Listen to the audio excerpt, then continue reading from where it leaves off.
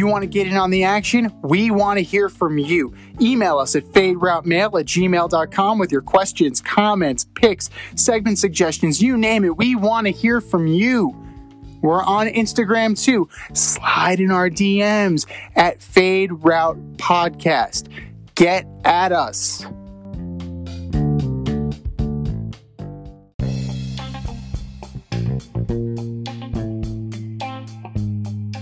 Welcome to the Fade Route with D and Z. Here are your hosts, D and Z.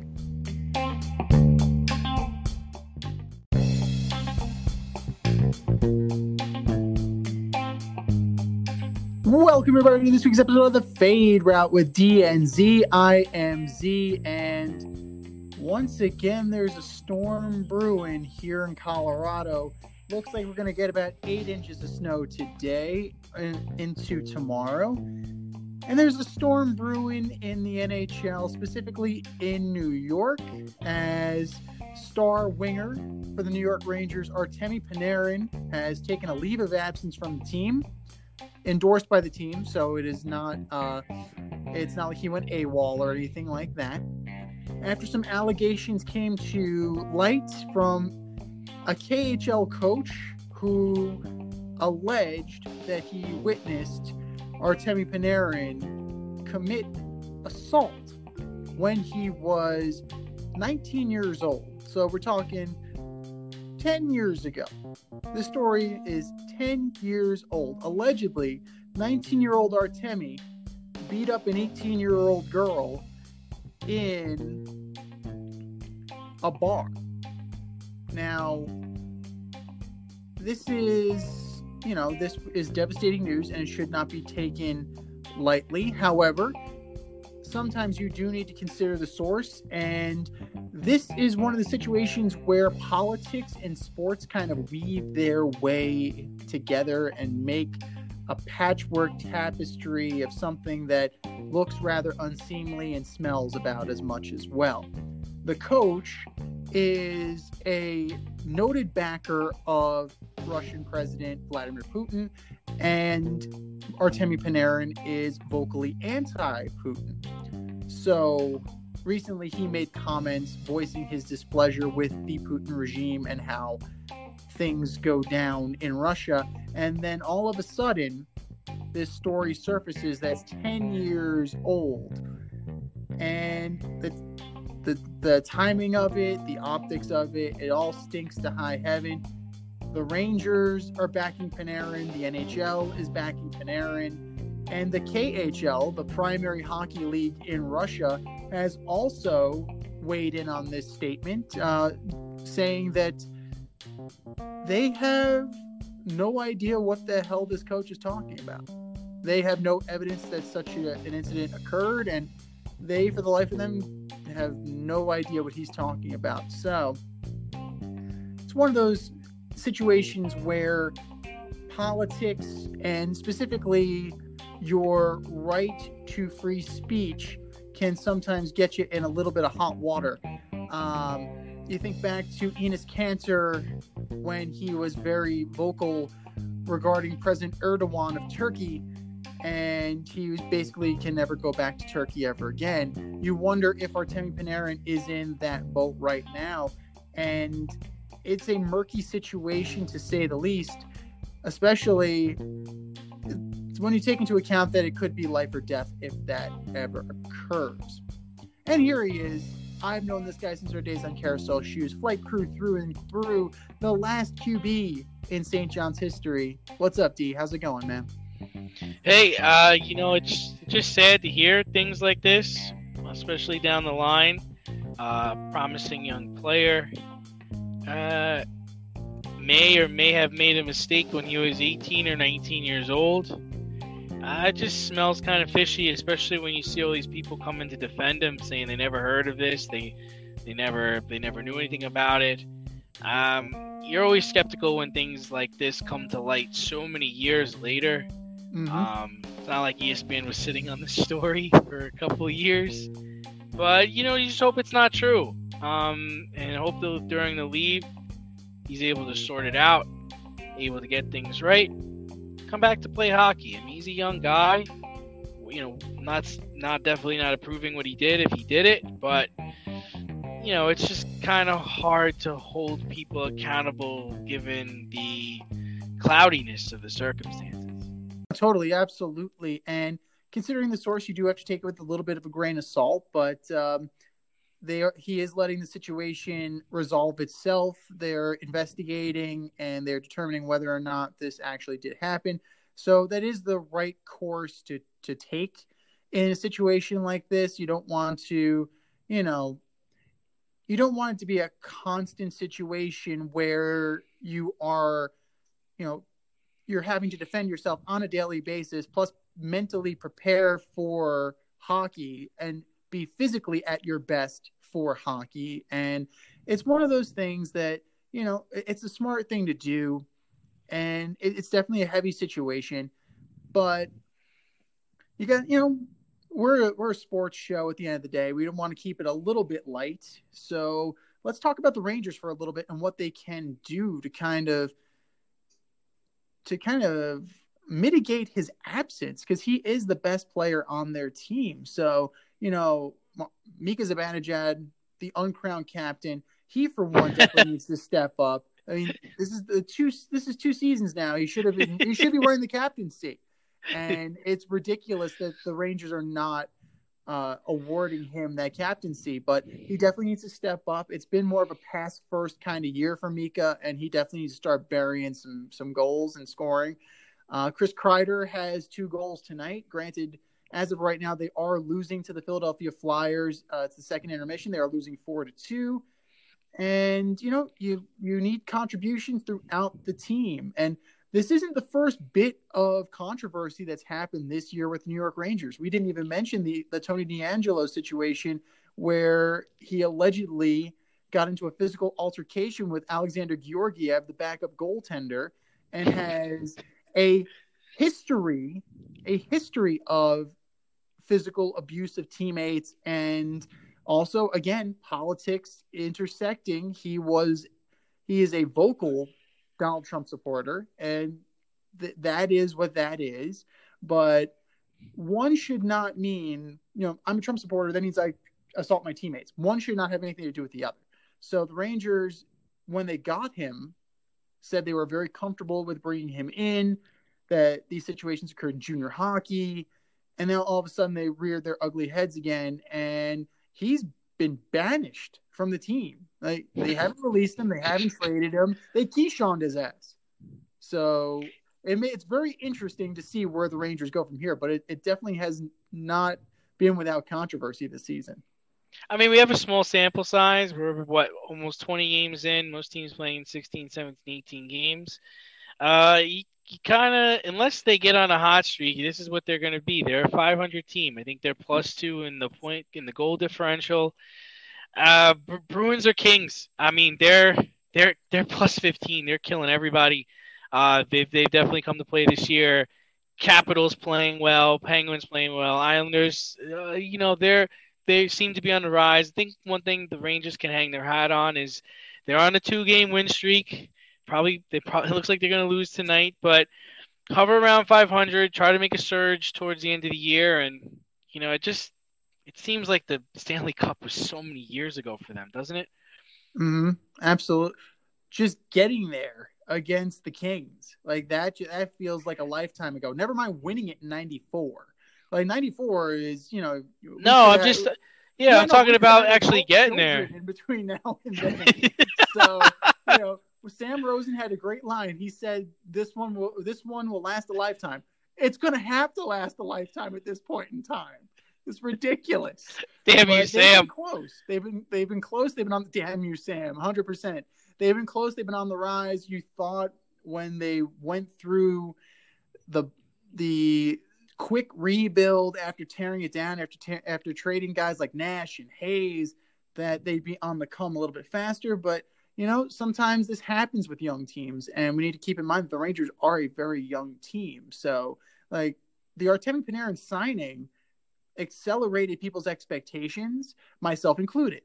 When you have a 40-goal scorer coming to your team and calling his shot saying, I want to come to you, you kind of you kind of think bigger than what the situation is in front of you. But ultimately, they're still rebuilding. I like where they're going. Lafreniere's been playing well. The younger guys have been playing well.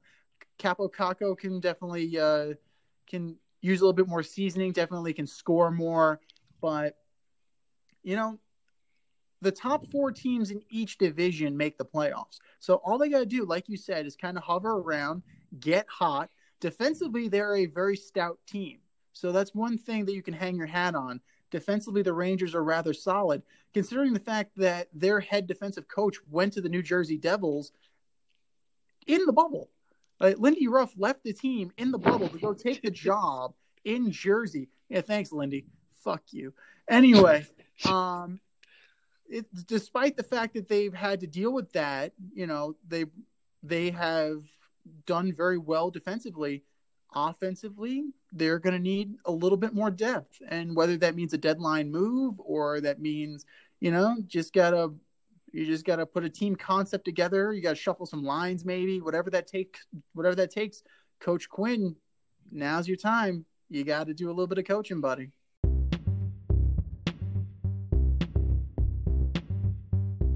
It's time for the fade in, where we give a nod to the trending sports stories of the week. Yeah, I mean, the NHL players, teams are pretty much a full go at this point. Everyone's lobbying to get better.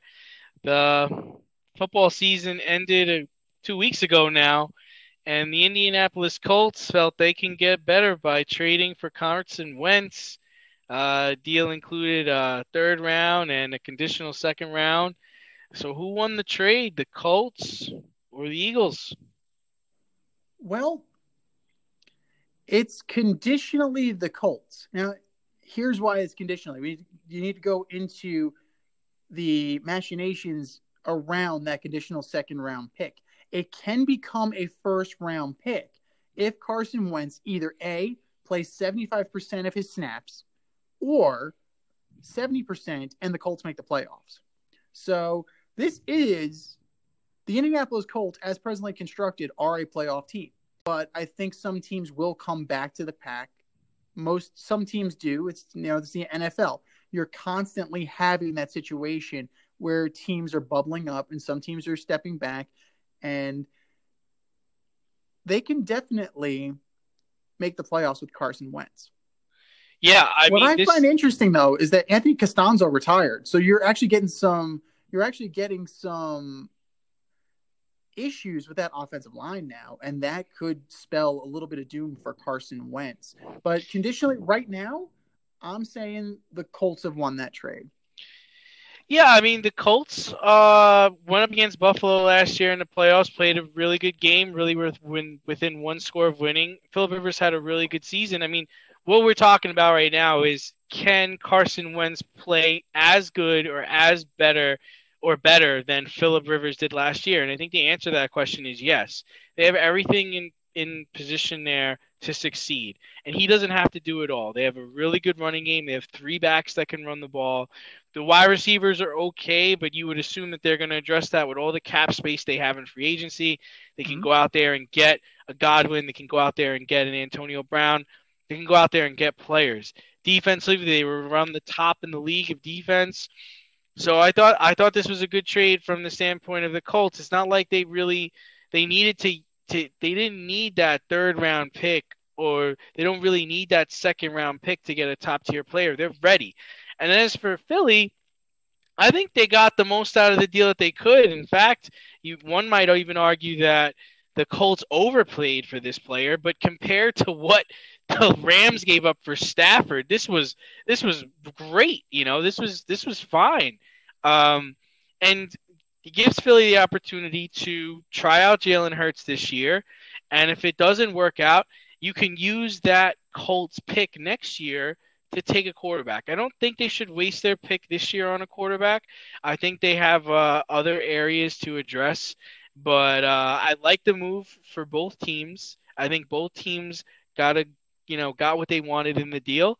But hats off to the Colts, because they're going to contend. I could even argue that Wentz could make himself an MVP candidate with this team, with Frank Reich, going, getting all the stress. I mean, come on. Every day this man was showing up for work, he had to see a statue of Nick Foles.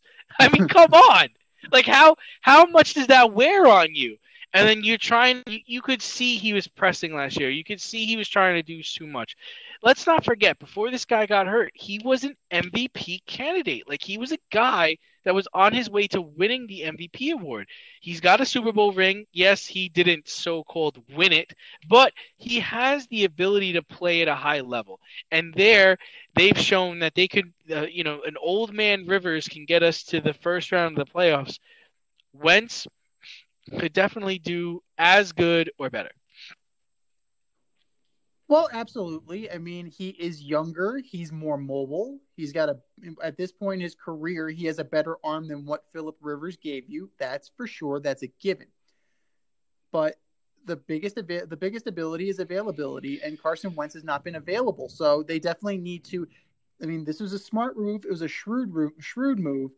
It definitely blows up what you think the blueprint deals are going to be, because everybody was like, oh, the Matthew Stafford deal is going to be the blueprint for what needs to happen for these kind of quarterback trades. And then the Colts and Eagles are like, no, not particularly. No, not at all. No. Yeah. But I think the Eagles, I don't know what's going on with them. They're in a total rebuild mode right now. I mean, you're not giving Jalen Hurts any additional help unless you're drafting guys, but then that's going to be a very young receiver core. You cut Deshaun Jackson, you cut Alshon Jeffrey. You're setting up for a little bit of hurt, no pun intended, in Philly. But for the Colts, they definitely need to invest in a quality backup quarterback. So, whether that's bringing Jacoby Brissett back, whether that is bringing in a Josh McCown or a Ryan Fitzpatrick, as McCown, he's the most retired guy I've ever seen. Like, in the middle of the year, he just showed up with the Texans and he was just there. So at any given point, I mean, a guy with experience, a guy who can play, one, will push Wentz, and then two, if God forbid anything happens to him, the Colts will have somebody who's ready to step right in, and they can continue moving forward.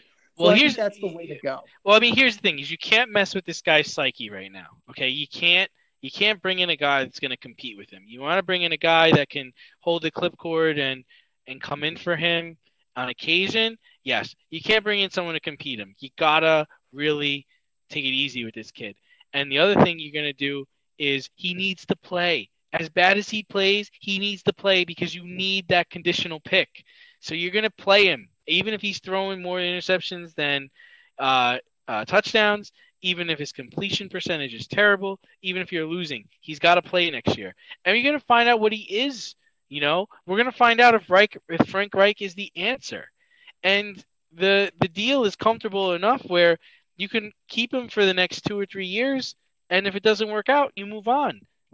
Like, I know you said Costanzo's gone, and yes, that's a vital part of that line. They still have Quentin Nelson, who is arguably one of the best first round picks in the last 5 years of the NFL draft. So he's an anchor. They're going to be fine, and I think everyone is going to get what they want out of this. Speaking of teams that are going to get what they want and players that are going to get what they want out of this, the Pittsburgh Steelers and Ben Roethlisberger have mutually agreed to restructuring his contract. So the cap hit is not $41.5 million. So bully for you on that, guys. Terms have not been discussed yet. They've not been released yet. We don't know if they have, if they've agreed to a number yet.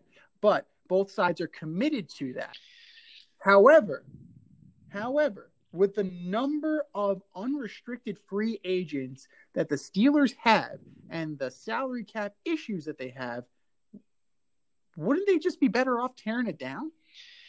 We were talking about this a lot the last couple of days, right? Because we just weren't sure what was going to happen with Big Ben. I mean, I got to be honest. On Monday, I thought he was going to get cut. I thought they were going to be like, you know what? we're done with this. We're ready to move on. We've got two quarterbacks on the roster that we can get by with. We can draft a Mac Jones or somebody else this year, and start to rebuild the team with top end wide receivers, because their wide receivers are good. They're a little young, but they're good. Then on yesterday, I thought he was going to retire. I thought, okay, this is it for Ben. Like, he's going to just say, okay, I'm done.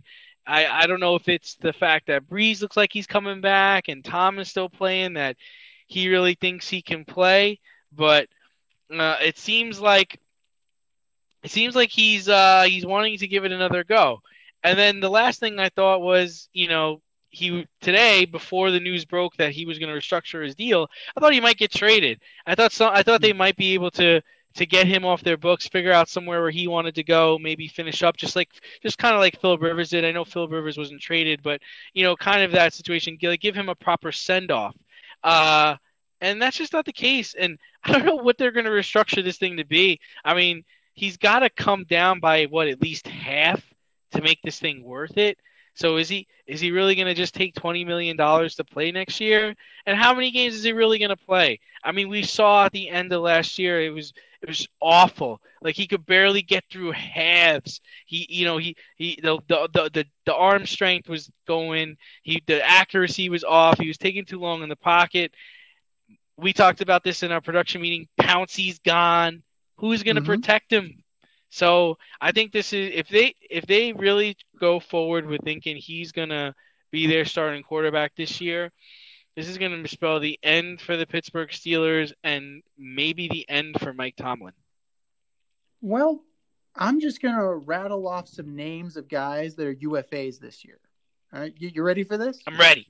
Psyched. Bud Dupree, Alejandro Villanueva, Avery Williamson, Matt Fielder, the right tackle, Mike Hilton, Tyson Alualu, Juju, Jordan Berry, the punter, Cassius Marsh. Let's go Cameron Sutton, James Conner. You can't pay all these guys. That guy. So, that guy. But, I mean, that's dire, man. And good for Ben Roethlisberger to cut down. I mean, there were reports that he would take the veterans minimum to kind of alleviate some of the cap burden, but that's your team right there.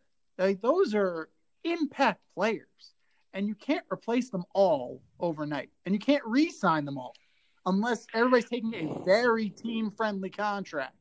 So, I don't know. I think they were just better off blowing it up and then start from scratch. And that is not even including Marquise Pouncey. So who left? There's going to be a lot of change in Pittsburgh, man. And, I mean, I don't think it's going to cost Mike Tomlin his job. I think they're going to give him a little bit to try and rebuild and try and rewrite the ship. It wasn't necessarily his doing. This is on the GM. And I think the GM his days might be numbered if they have a subpar season in Pittsburgh. Well, in all honesty, this wasn't a GM decision, right? This came from Art Rooney II, who pretty much gave Ben the option. He considers Ben family. Ben's been there for so long, and he feels like he deserved the right to decide his own future. So I guess that's okay. I mean, he did what? He brought them to 3 Super Bowls, and he won 2. So it's fair. It's just that, take this with the understanding of what you could be doing to the team. Like you said, you got a lot of guys going out the door. I'm not sure what their cap space looks like, but it's pretty dire because of Ben, essentially. Right. So I just, if you go into this saying, all right, we're going to do this for Ben, kind of like we're going to do this for John Elway, okay, that's fine, but understand that it could backfire because he's not John Elway. I mean, he's good, but he's not John Elway. I know a lot of people like to think about him as, one of the best quarterbacks of all time. I'm not. Ben's definitely a Hall of Famer, but he's not John Elway. No, he's not John Elway. You know who? Another guy who isn't John Elway? Baker Mayfield. So he's entering his 5th year. The Browns are committed to picking up his 5th-year option, which is a smart decision based on last year. Like, he definitely not only showed you the maturity at the position, but also maturity as a leader and got the Browns into the playoffs. So big picture thinking here, should the Browns extend him or let it play out and then do it? Yeah, I mean, I'm of the house of they should just let it play out and then do it. And one of the reasons why is Baker Mayfield's good. I don't think he's overall number one pick good, but he's good. He's not Lamar Jackson. He's not Josh Allen. Those are the guys you're going to try to look to extend, right? I think with Baker, especially with the cap going down, you want to see how this plays out. Definitely. And the good thing for Baker Mayfield is that he's good for this team. Like he's excited to be there. He wants to be there. And he's performed. I mean, he definitely... Well, I mean, he has career 75 touchdowns to 43 picks. So it's, his numbers are there. He's deserving of that extension. But, you definitely need to see more of him because this is the first step forward. You need to know if it's going to come with that step back that Cleveland and young quarterbacks are known for. So I would be very cautious if I was Cleveland. Surround him with as much talent as you can. Keep moving in the right direction. And if he does take a step back, you revisit it. But if he takes that step forward, then you have to see what kind of contract he's going to command and what kind of money he's going to want. Because, everybody, let's think about this. Like Matthew Stafford, Matt Ryan, Joe Flacco. What do these guys all have in common? At one point, they were mediocre quarterbacks that were the highest paid quarterbacks in the NFL. Now, would you, if you had the GM hat on, if you were the GM of the Browns, and Baker Mayfield comes to you and say, I want to be the best, I want to be the highest paid quarterback in the NFL, like, how would you respond to that? Yeah. I was laughing in the face. Yeah. I'd say, I'm not sure about that one, Bake Show. Just given the history of the Browns and given the history of, the position, you just don't know. And at the end of the day, they're really a running football team, right? I mean, that's their bread and butter is we're going to play defense and run the ball, and we're going to efficiently pass the ball around the field.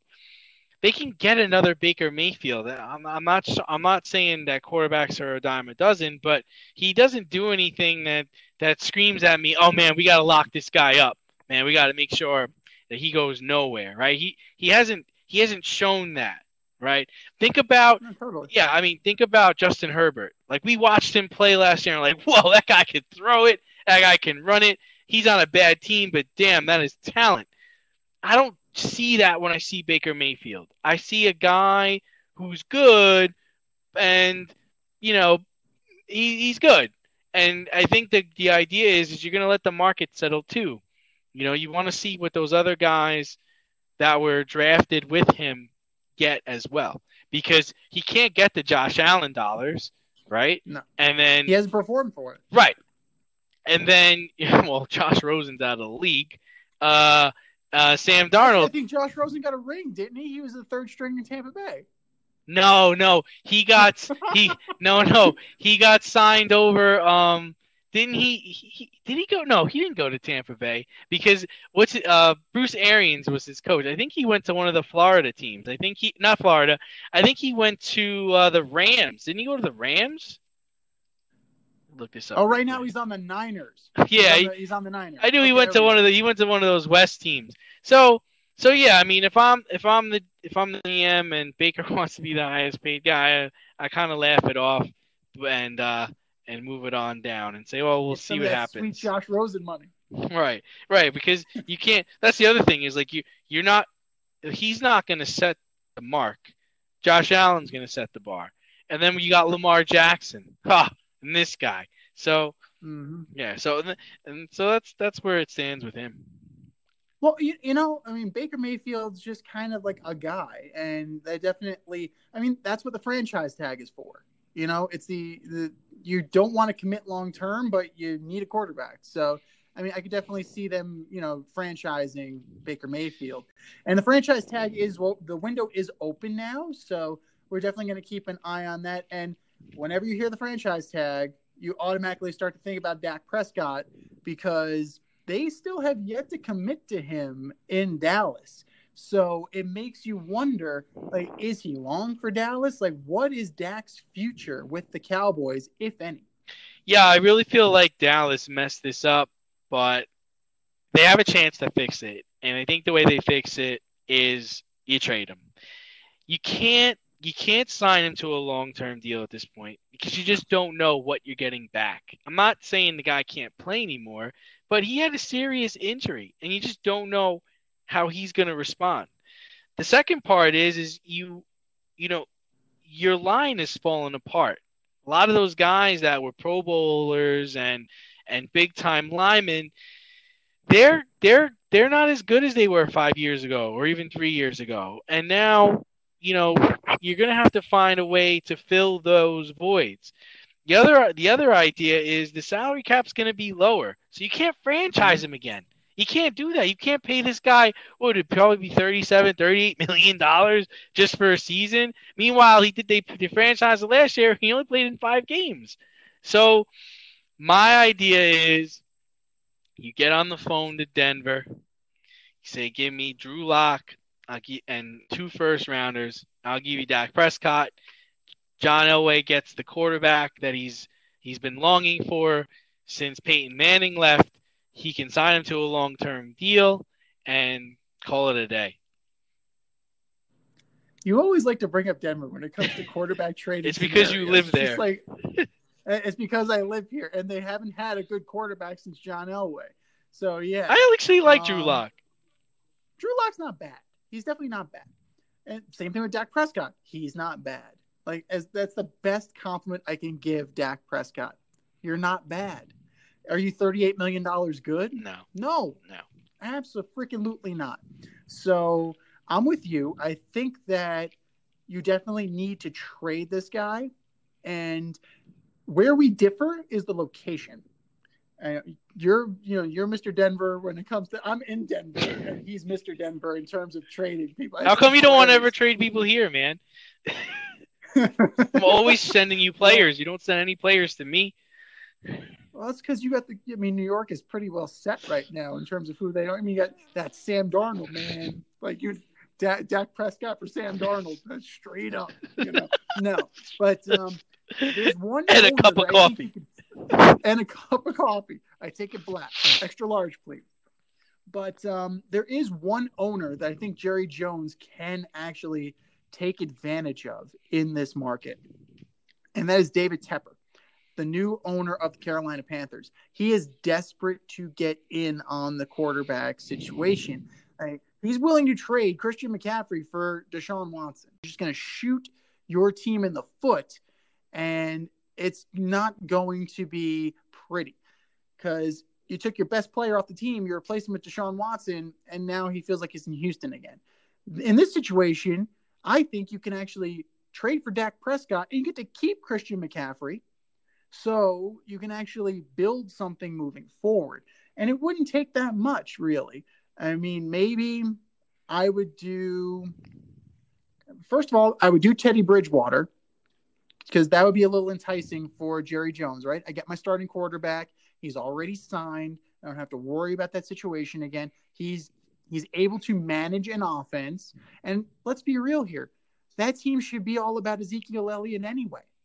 Like, that team should be a run-first offense, the way that Ezekiel Elliott performs.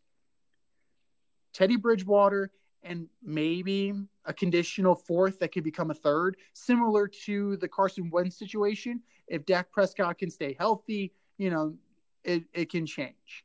But I wouldn't do more than that.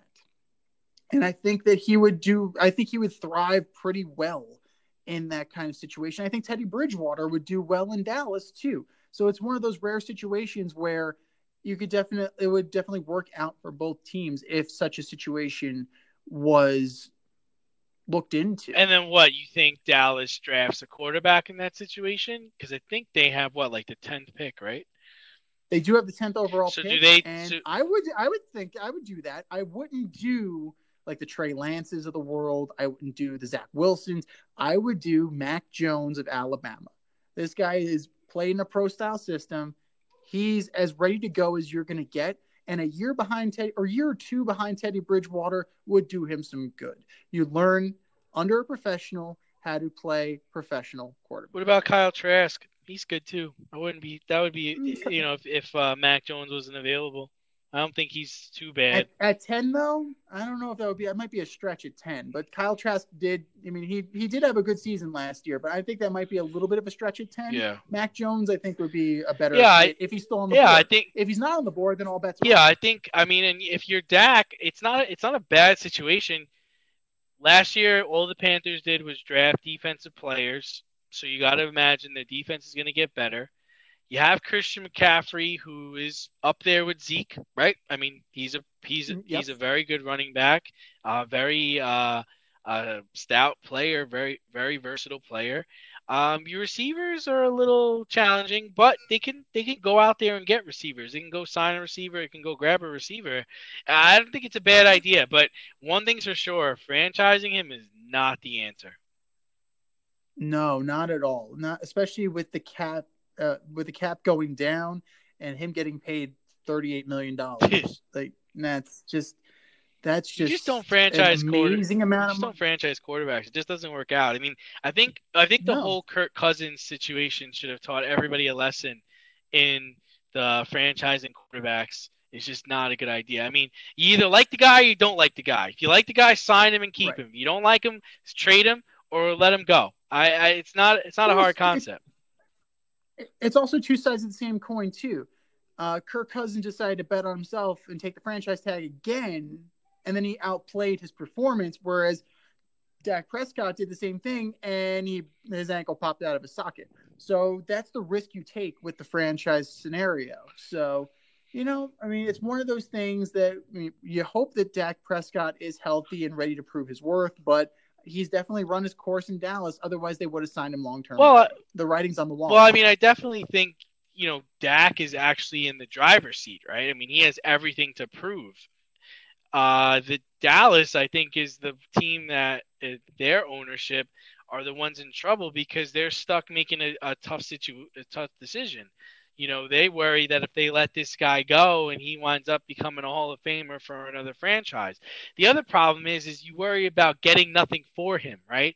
So, like, if he does play out his contract and then he just leaves, like, that's the last thing you want, right? You're not going to let him just walk out the door. And that's the whole thing. It's like, if I'm Dak, I don't want to make a deal either. I'm going to hold out as long as I can unless you give me the crazy amount of years and the crazy dollars I want.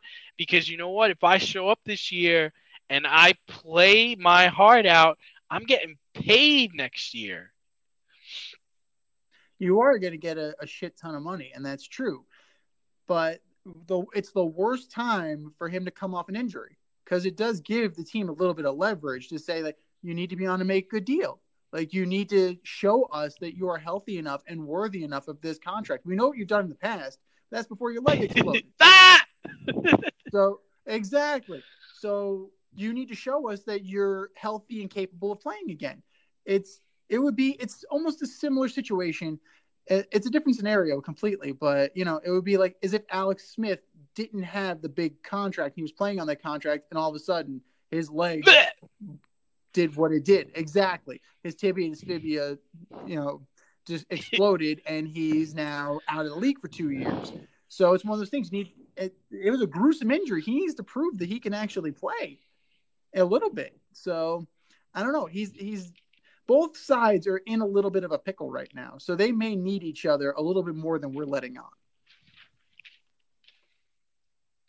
Speaking of letting on, who knew that the Brooklyn Nets would have been able to sweep the West Coast with victories over the Clippers, the Suns, the Lakers, and the Warriors, with a couple in there as well with the Kings. But the Queens. They did it without Sacramento Queens. We miss Shaq. Shaq. Good to hear from you, my friend.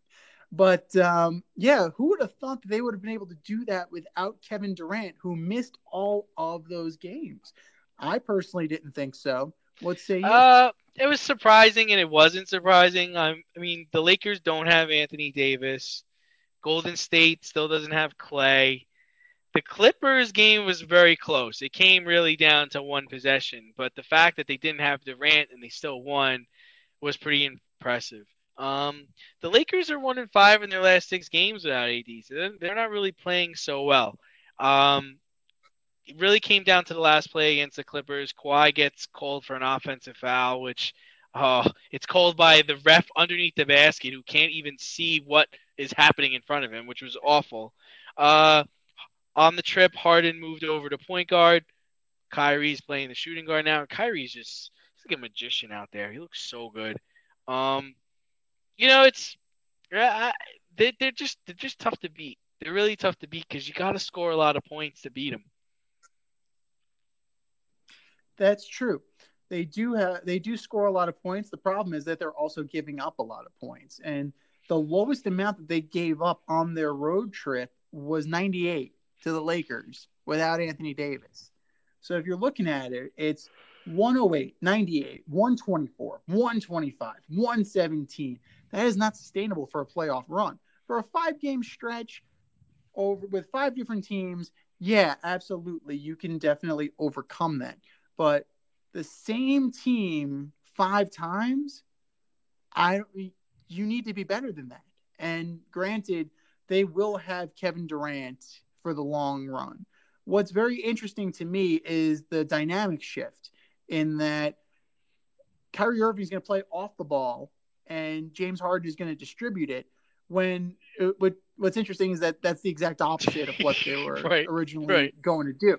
So it's like, it's very well. Good job, I guess. Coach Irving and Coach Harden got together. With Coach Nash there, and whoever was running the show that week said, "We're going to try this, and we're going to see if it works. We're going to throw it against the wall and see if it sticks." And as of right now, it's sticking very well. And they were able to do it without the real adult in the room, without Kevin Durant. So that is impressive. Granted, I mean, right now they're 21-12. They're on a 7-game winning streak. Like, things are looking good for the Brooklyn. Yeah, I mean, it's just quite impressive, the dynamic of that team and how much of an impact DeAndre Jordan is. I mean, they throw him lobs. He grabs 12, 13 boards sometimes. He's very involved in their offense. He's a rim protector on defense. But, man, James Harden is just – it's unbelievable. If anybody thought what he was doing in Houston was just because he was in Houston, it's not true. And you almost look back and you're like, wow, I mean, this guy was on the Thunder. Like, imagine if Sam Presti kept, Harden, Westbrook, and Durant together. Was Westbrook really the problem? Was he the only person that they really just needed to get out and bring in somebody else for that team to succeed? Because it's looking like, Kyrie is really the difference there.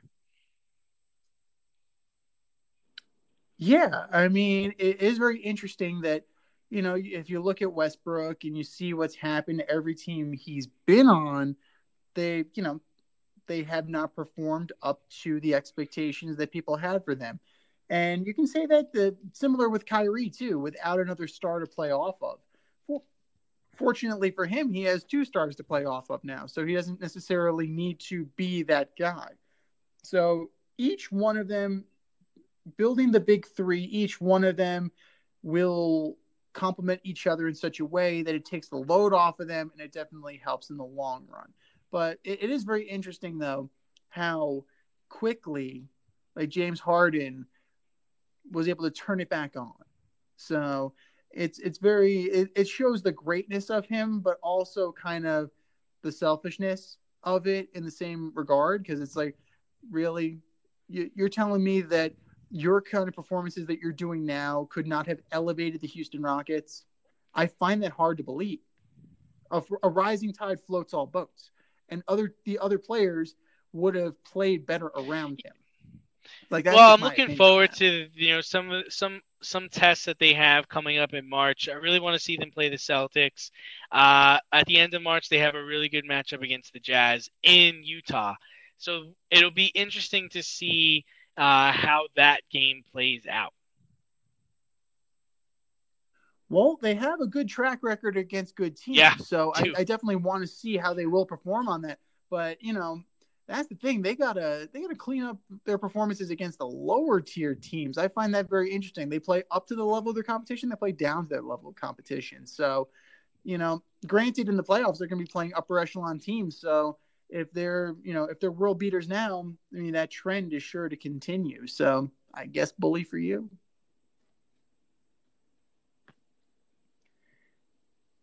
Speaking of bully for you, the 2021 All-Star Game released their starters, and it's a pretty good list. I mean, the two captains were LeBron James Shocker. and Kevin Durant. LeBron, the star shocker, I know. I mean, I was waiting for John Scott to come back the year that the NHL gave the fan voting, and John Scott won the All Star captaincy. So good job there. But as predictable as ever, LeBron chose Nikola Jokic, Kawhi Leonard, Steph Curry, and Luka Doncic as his starters. And Kevin Durant has Giannis, Joel Embiid, Bradley Beal, and Kyrie Irving as his starters for his team. A noticeable omission from the Western Conference All-Stars, one Damian Lillard. Now, he does have better stats than Luka and Kawhi Leonard, but strangely enough, they're starting and he's not. So is Dame time just bench time, or is he not as good as he thinks he is? Or like, I what just is want the all our deal here? listeners to know that we were very reluctant to talk about this segment because we were very against the NBA All-Star Game. But This but game shouldn't even it be is happening. trending news.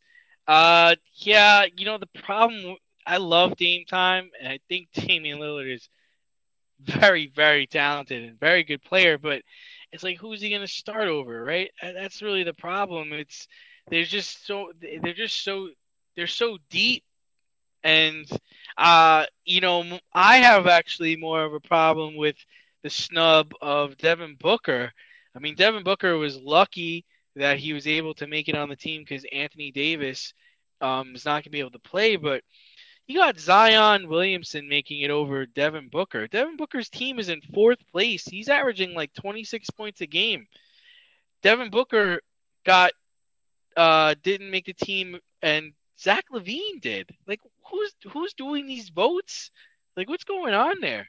Uh, Is it like baseball now where every team needs to be represented? I'm just throwing I that think out there. I Zion don't made it know. because he's kind of like the face of this year's, um, he's the face of last year's rookie class essentially. But Zach LaVine, man, Right. I mean, so and Chris Paul, Devin Booker didn't. Well, I mean, he's there for the mid-game Devin dunk Booker didn't contest, though. even make it over Chris Paul. Chris Paul's on his team. No. So, you know, as much as I think Dame Lillard is, a primetime player and an upper echelon player, it's just hard to find a player for him to start over. Like, he's not going to start over Steph Curry, right? I mean, No. so it's just kind of hard to find a place where he can actually fit in. I mean, the one argument maybe would be Luka Doncic. I mean, he's averaging one more point than Luka, but Luka's got him on the assists. So it's like one of those things, and you don't want to start three guards. I mean, you can take Kawhi Leonard out and have Kawhi come off the bench, but then you're like, I don't know. It's a murky situation. The All Star Game is just a TV show anyway, so nobody should really be getting that bent out of shape about these things. I was But surprised Bradley Beal was named a starter. I, I was also surprised Kyrie Irving was named a starter over James Harden. Like, Harden's coming off the bench. Like, what is going on? Harden's like the best. He's the best player on the Nets right now, as far as distributing the basketball, playing defense, and scoring. Like, he does it all. yeah. I mean, Bradley Beal is shooting 48% from the field, and he's averaging His close to team, his team is 33. like in So I can see his why team is he like was in on the team. 13th place though. I can see why he's on the. I can see why he's on the team. I don't necessarily agree that he should be Right. starting, but I mean, he definitely has a place on the team. But if you start, if you were to start Harden and Kyrie, I wouldn't be upset about it because the game shouldn't be happening in the first place. Right. So that's, I can't get that worked up about it. So good for you guys. Congratulations. You're going to be part of a controversial game. And the funny part is fun. they're even, when they're advertising now, they're even touting it as an exhibition game where, was it baseball used to go, and this time it counts, and we're looking for bragging rights and things like that. No, Right. They've pretty much openly said this is an expedition. The mayor of Atlanta doesn't want anybody going down there. No one doesn't want anybody celebrating it. It's just like, what a waste of time. Well, fortunately for the NBA, their All-Star game never ended in a tie. That's the reason. That's the only reason why, the overreaction and course correction that makes Rob Manfred blush was that, because there was a tie, now we have to have a complete overreaction to that situation. And now the home field advantage in the World Series. Can you imagine if the home court advantage in the NBA Finals rested on the result of the All-Star game? Like, that just sounds preposterous, doesn't it? But for a while, Major League Baseball said that's a fucking great idea.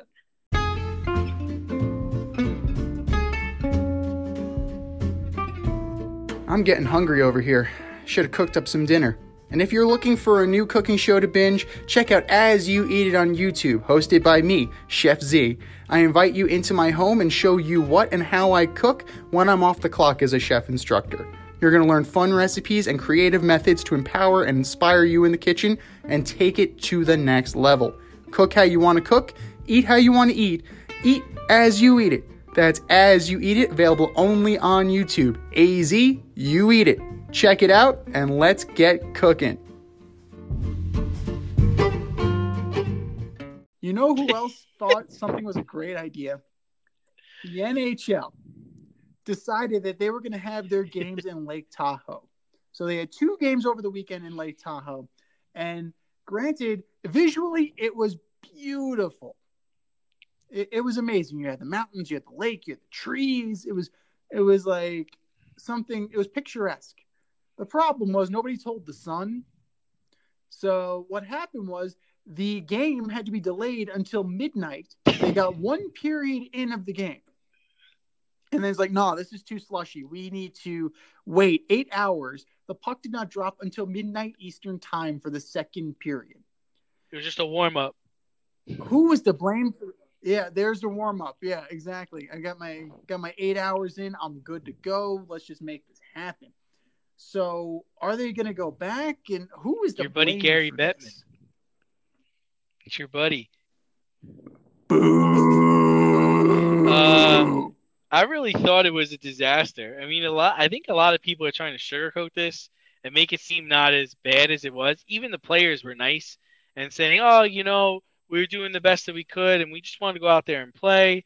We went back to the hotel. We all ate, took a nap, and then came back, got ready, and played the next 2 periods." But they're really lucky nobody got hurt. The ice looked terrible. No, absolutely. And it was turning to slush. Everyone's falling. Lucky nobody was on a breakaway and tore up their knee. Oh God, yeah. Landeskog ate it. I think you had a couple of players from the Golden Knights. The refs were all over the place. Oh my God, it was just a bad look all the way around, and you were just like, it was amazing how much slush was coming off that ice. And I don't remember if you remember the game. It was, I think, 1991 or 1992. The Rangers and Kings played an exhibition in the parking lot of Caesar's Palace, basically. So they put up a rink outdoors in January. It was hotter than hell and similar situations.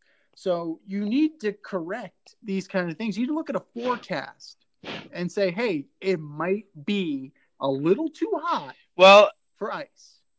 Or we need to have like something pumped underneath, something to keep it going. But the sun delay is just, it's just, it's we just insane. Can't get away from the sun. Sorry. No shit, Gary. It comes up between 6 a.m. and 4 o'clock in the afternoon. No, listen, It was. But it's set It to the was. It west, was. Listen. It so was you're picturesque. screwed. It really was. It was breathtakingly beautiful at some points, but and it's cool to play hockey outside. I think it's really. It's different. I get it, but guys, stick to cold weather cities. Like, come on. Like, let's stay out of Florida. Let's stay out of Arizona. Let's stay out of California. Let's keep the Winter Classic in cold weather cities for this charade. And that's what it is. It's a charade. They learned their lesson with the first game because in the second game they're like, all right, we're gonna start just at 4:30. we're not gonna start in. We're not gonna start in Yeah. early in the afternoon. So they're lucky nobody got hurt. That's what I took away from it. No, absolutely. Because that would have been a nightmare scenario if one of their best players in the league, Gabriel Landeskog, just blew out his knee entirely and wrecked the Colorado Avalanche's I chances of going for the Stanley Cup. Or, God forbid, anybody on the Golden Knights. Or, and it's just, it I would have been think a they're bad look. also lucky because Totally. the players were so on board with it. Like at least me, I didn't read any players giving the situation a hard time or giving Gary Bettman a hard time. Like all of them were like, everyone's trying really hard and we want to go out there and play. Like bravo to the PR for both teams who kind of talked their players up because nobody really complained about the situation. I don't know how the NHLPA felt again about it, but I think if this was Major League Baseball or the NFL, oh man, they would have lost their shit. I think they were just happy that they were able to get out of it in one piece. Totally. Speaking of teams not being able to get out of it in one piece, Seattle Mariners CEO Kevin Mather resigned after a horrendous 45-minute local Rotary Club interview that turned into somewhat of a dumpster fire, where he disparaged a Japanese pitcher for not learning English, belittled his star prospect for being lazy. He pretty much put out his team strategy that they're not going to call up their best prospects to ensure that they don't accrue the necessary service time to become free agents faster. Yeah, it's just not a great day for actually, it wasn't even a great day. It was 45 minutes long. Not a great 45 minutes for Kevin Mather. But is this part of Major League Baseball's reckoning continuing, or are people just pissed off because Yeah, he I got don't know. caught? We were talking in the production meeting. I watched the video. I kind of had mixed feelings about it. I talked to a buddy of mine who actually is a beat writer for the Mariners, and he was like, this was 2 years in the making. This guy's a clown. He got what he deserved on this one. I feel like he was just being absurdly honest with certain things, which was a bad thing. Um, Yeah. I don't know if he thought this call was in confidence, and I don't know why he decided to open up on so many things as far as like where his staff parks and the interpreters for players on his team. Come find me, Just bro. I don't Come know find me. why he would talk about such things. And when he was talking about the player's clock, I mean, that's just the truth. I mean, and it's everybody knows it, and that's kind of why the players union is really going to go to town with the owners come, December, because you messing with somebody's money, you're messing with somebody's livelihood. Kalenic wants to bet on himself, and he does those 6-year and 7-year options he thinks are disrespectful.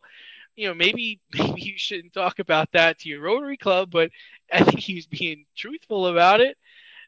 So you interview these people all the time, and you kind of want to write about different things they say. You don't want them to give the PC answer. This is a guy that was being brutally honest on very controversial subjects, and now he's gonna have to pay for it. He lost his job.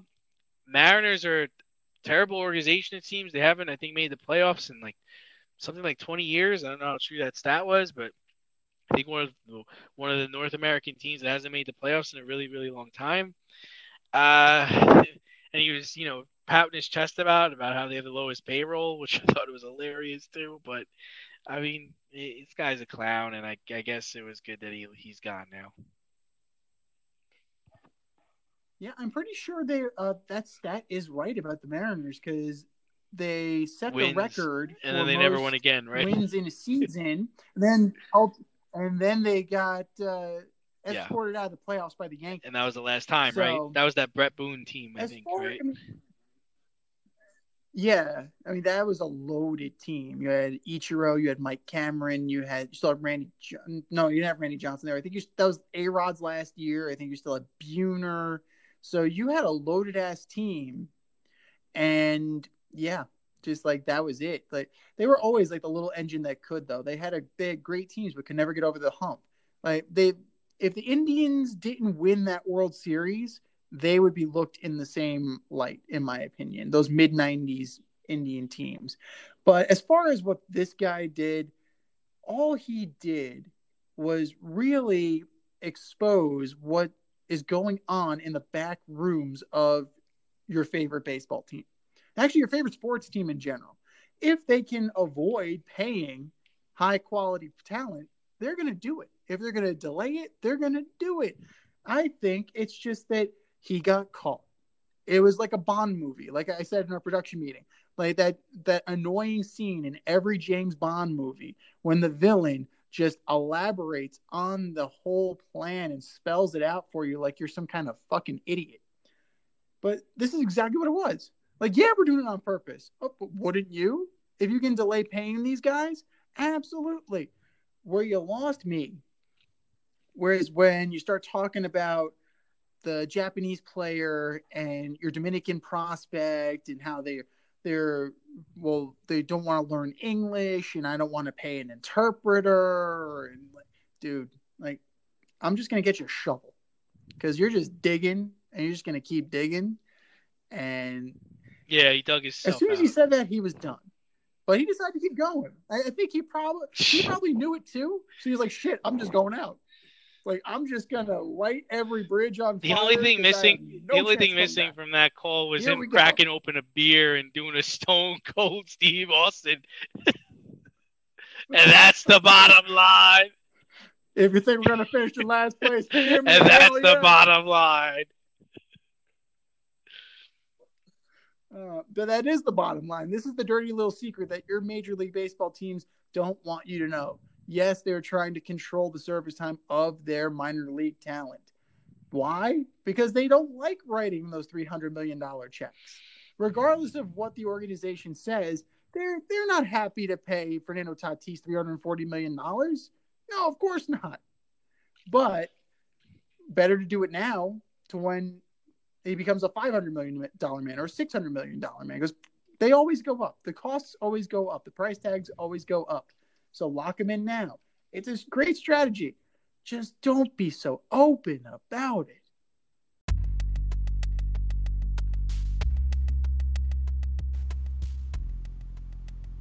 Order up!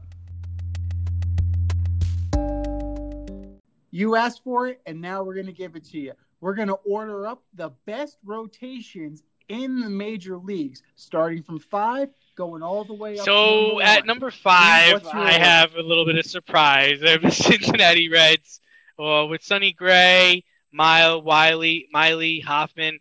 I think they're going to surprise some people. The Reds were a good team the last couple of years, and I think this rotation is going to help them put them over the top. At number 4, I actually have the Padres with Snell, Paddock, Darvish, Lement, Gore, and Clevenger. And then at 3, I have the Braves with Soroka, Morton, Fried, Anderson, and Smiley. At number 2, I have the Mets with DeGrom, Carrasco, Syndergaard, Stroman, and Walker. And then number 1, it's no surprise to anybody. I have Kershaw, Price, Buehler, Bauer, May, for crying out loud. I don't think anybody's going to score any runs on them.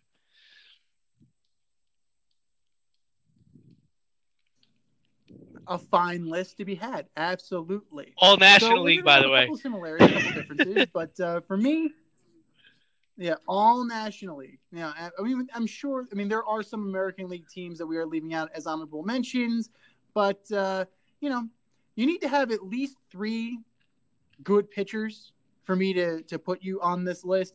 4, I'm going to bump you up a little bit more. And I'm actually going to leave out guys who are injured. So guys like Soroka and Clevenger.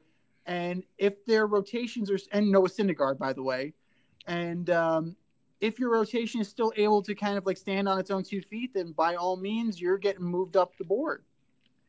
And number 5, I'm agreeing with you. I'm going to go with the Cincinnati Reds. That you're 3 deep. Sonny Gray has proven that he was not the flop he was in New York. Luis Castillo is a stud. Wade Miley is a solid number 3. If Lorenzen can actually translate out of the bullpen and into the rotation, that's dangerous. So that is definitely a guy that I am interested in seeing in more than one inning. So we're going to take the Reds at number 5. Number 4, I'm going to go with the Dodgers, believe it or not. Yeah. David Price, I have no faith in. Never have, never will. Never liked him. Not a great pitcher, in my opinion. Dustin May, he was okay. He wasn't great. Wasn't anything to write home about. Trevor Bauer, and I'm not just saying this because he didn't sign with the Mets.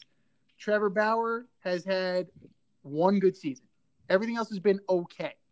Let's not blow. I mean, if you really do the statistical deep dive, he's okay. Kershaw, he's at the tail end of his career. And then Buehler, to me, is the only true stud they have. Bauer's on a little bit of a prove it, but last year won the Cy Young, weird ass season. So really for me, it's like 2.5 pitchers. So the Dodgers are going to be number 4. Number 3, I'm bullish on the Atlanta Braves. I really like what they've done. Ian Anderson's a really good pitcher. Max Fried is really good. Drew Smyly is solid. Charlie Morton is definitely going to give them the veteran anchor in this rotation. So I think they're going to continue their upward trend. Number 2, the San Diego Padres. Lamet is a question mark. Clevenger is a question mark, but you're still left with Darvish, Snell, Paddock, and if they decide to bring Mackenzie Gore up. A.J. Preller's been playing that Seattle Mariner game with Mackenzie Gore, but he also hasn't been including him in trade rumors. He's untouchable, but he's also unable to crack the Major League roster. So I find that very interesting. That being said, Darvish, Snell, Paddock, and whatever you get from the rest of the guys, that's pretty damn solid. And then number 1, wow, of course, the New York Mets. DeGrom, Carrasco, Taijuan Walker is solid. David Peterson had a very good rookie season. If he could build on that, if Marcus Stroman could keep his head on straight and actually be on the field, that could be a very good one. That could be a very good addition. So I think the New York Mets, and then Syndergaard's coming back in June or July. You definitely have a lot of depth where no depth used to exist. So with that being said, the New York Mets, for me, the number 1 rotation in all of baseball.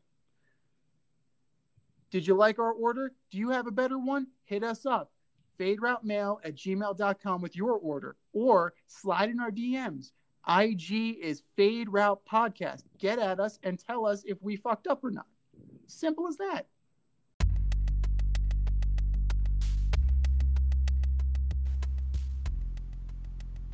Order up! You're not hearing incorrectly. We're doubling up on Order Up. We're starting our division previews this week, starting with the division of the World Series champion Los Angeles Dodgers, the National League West. So, from 5. I have number 5. I have the Rockies, the Arriendo Les Rockies. Trevor Story, Charlie Blackmon. They're probably going to get traded. There's no pitching on that team in that offensively friendly Coors Field, so I think they're going to finish at number 5. I got the Giants. Surprisingly, Buster Posey, I think, is coming back. Brandon Crawford's a decent player, but they're just not scary anymore. There's nothing to worry about whenever you go play them. I think Cueto is still their ace out there, but they're beatable. The D-backs, I have them coming in at number 3. I really think they failed this offseason. They finished 25-35 last year. Last season, Madison Bumgarner, who had a shitty first season in a 5-year deal. So he's really going to have to turn this thing around. But there's nobody really exciting there. And at 2, I have the Padres, or the Tatis All-Stars. They're up and coming. You know, they've definitely fortified their rotation with Snell, Paddock, Darvish, Lament. They have Machado, Hosmer, very expensive infield. These boys are young and these boys could play. And number one, it's the defending champs. They're just stacked, man. Kershaw, Price, we talked about it already, all their pitchers. But then the hitters brought Turner back. Betts is probably one of the top 3 players in baseball. MVP Seager, Bellinger. They're just going to be hard to stop.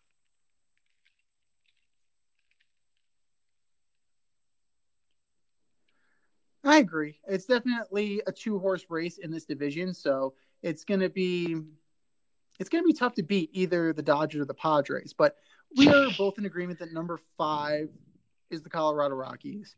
Like, they've got, I mean, no offense to anybody on the Rockies, no offense to the fine people of Denver that watch them play. Herman Marquez is your best pitcher. You have Antonio Senzatella, who's decent. Trevor Story and Charlie Blackmon. None of them will be Rockies by the end of the year. So I really don't know what they're doing. And Nolan Arenado didn't know what they were doing, which is why he's now a St. Louis Cardinal. Number 4 for me is the Arizona Diamondbacks. I like their offense. They just added Asdrubal Cabrera, so I think that the plan is they're going to move Ketel Marte to center field from shortstop. So I think that's what's going to happen with that. But the pitching, man, it's just not there. It's Madison Bumgarner and Merrill Kelly is your number 2. Huh? Like, you need more than that. You need more than that. I'm sorry. Number 3, the Giants, just by default. They're not as scary. They're not scary anymore. They're absolutely not scary, but they definitely have some. They have Cueto. They have Kevin Gausman still. You still have Crawford. You still have guys on that team, and you definitely you have some pitching that will keep you afloat in the division. Number 2 for me, this is a tough one. Do you want to go veteran and stacked, or do you want to go young and stacked? And I'm going to go young and stacked. I'm going to go with the Padres. I think that last year was a good first step. You have to prove you can do it again and not fall back to the pack.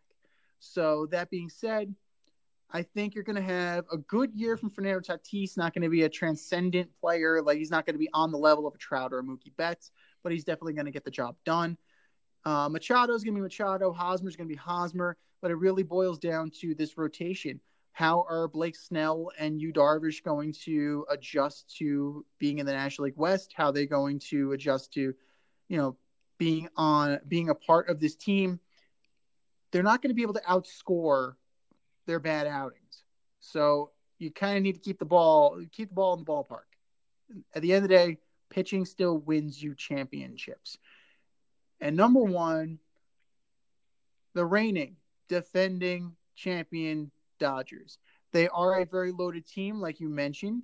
And then you still have guys that can't even crack the team. Like, Gavin Lux is only going to make this team because they lost Kike Hernandez. So you're going to have studs 1 through 9 in your lineup. And then you're going to have that rotation. We're going to see what they're really made of. And for me, this is a make or break year for Kenley Jansen. He needs to prove that he is a legit closer. He needs to prove that he can actually do it all year and help this team repeat as World Series champions. What do you guys think? Hit us up on the gram. Hit us up in our emails. Let us know what you think and give us your orders too. Thanks for tuning in tonight. You can catch our podcast every Wednesday nights on the Anchor, Spotify, or other outlets where you listen to your podcasts. Until next time, stay faded, everybody. Thanks for listening to this episode of our podcast. If you like what you heard and want to hear more, be sure to like and subscribe on your favorite podcast platform. Rate us 5 stars, leave us a review, turn on subscription notifications, and tell your friends. Spread the word, spread it wide.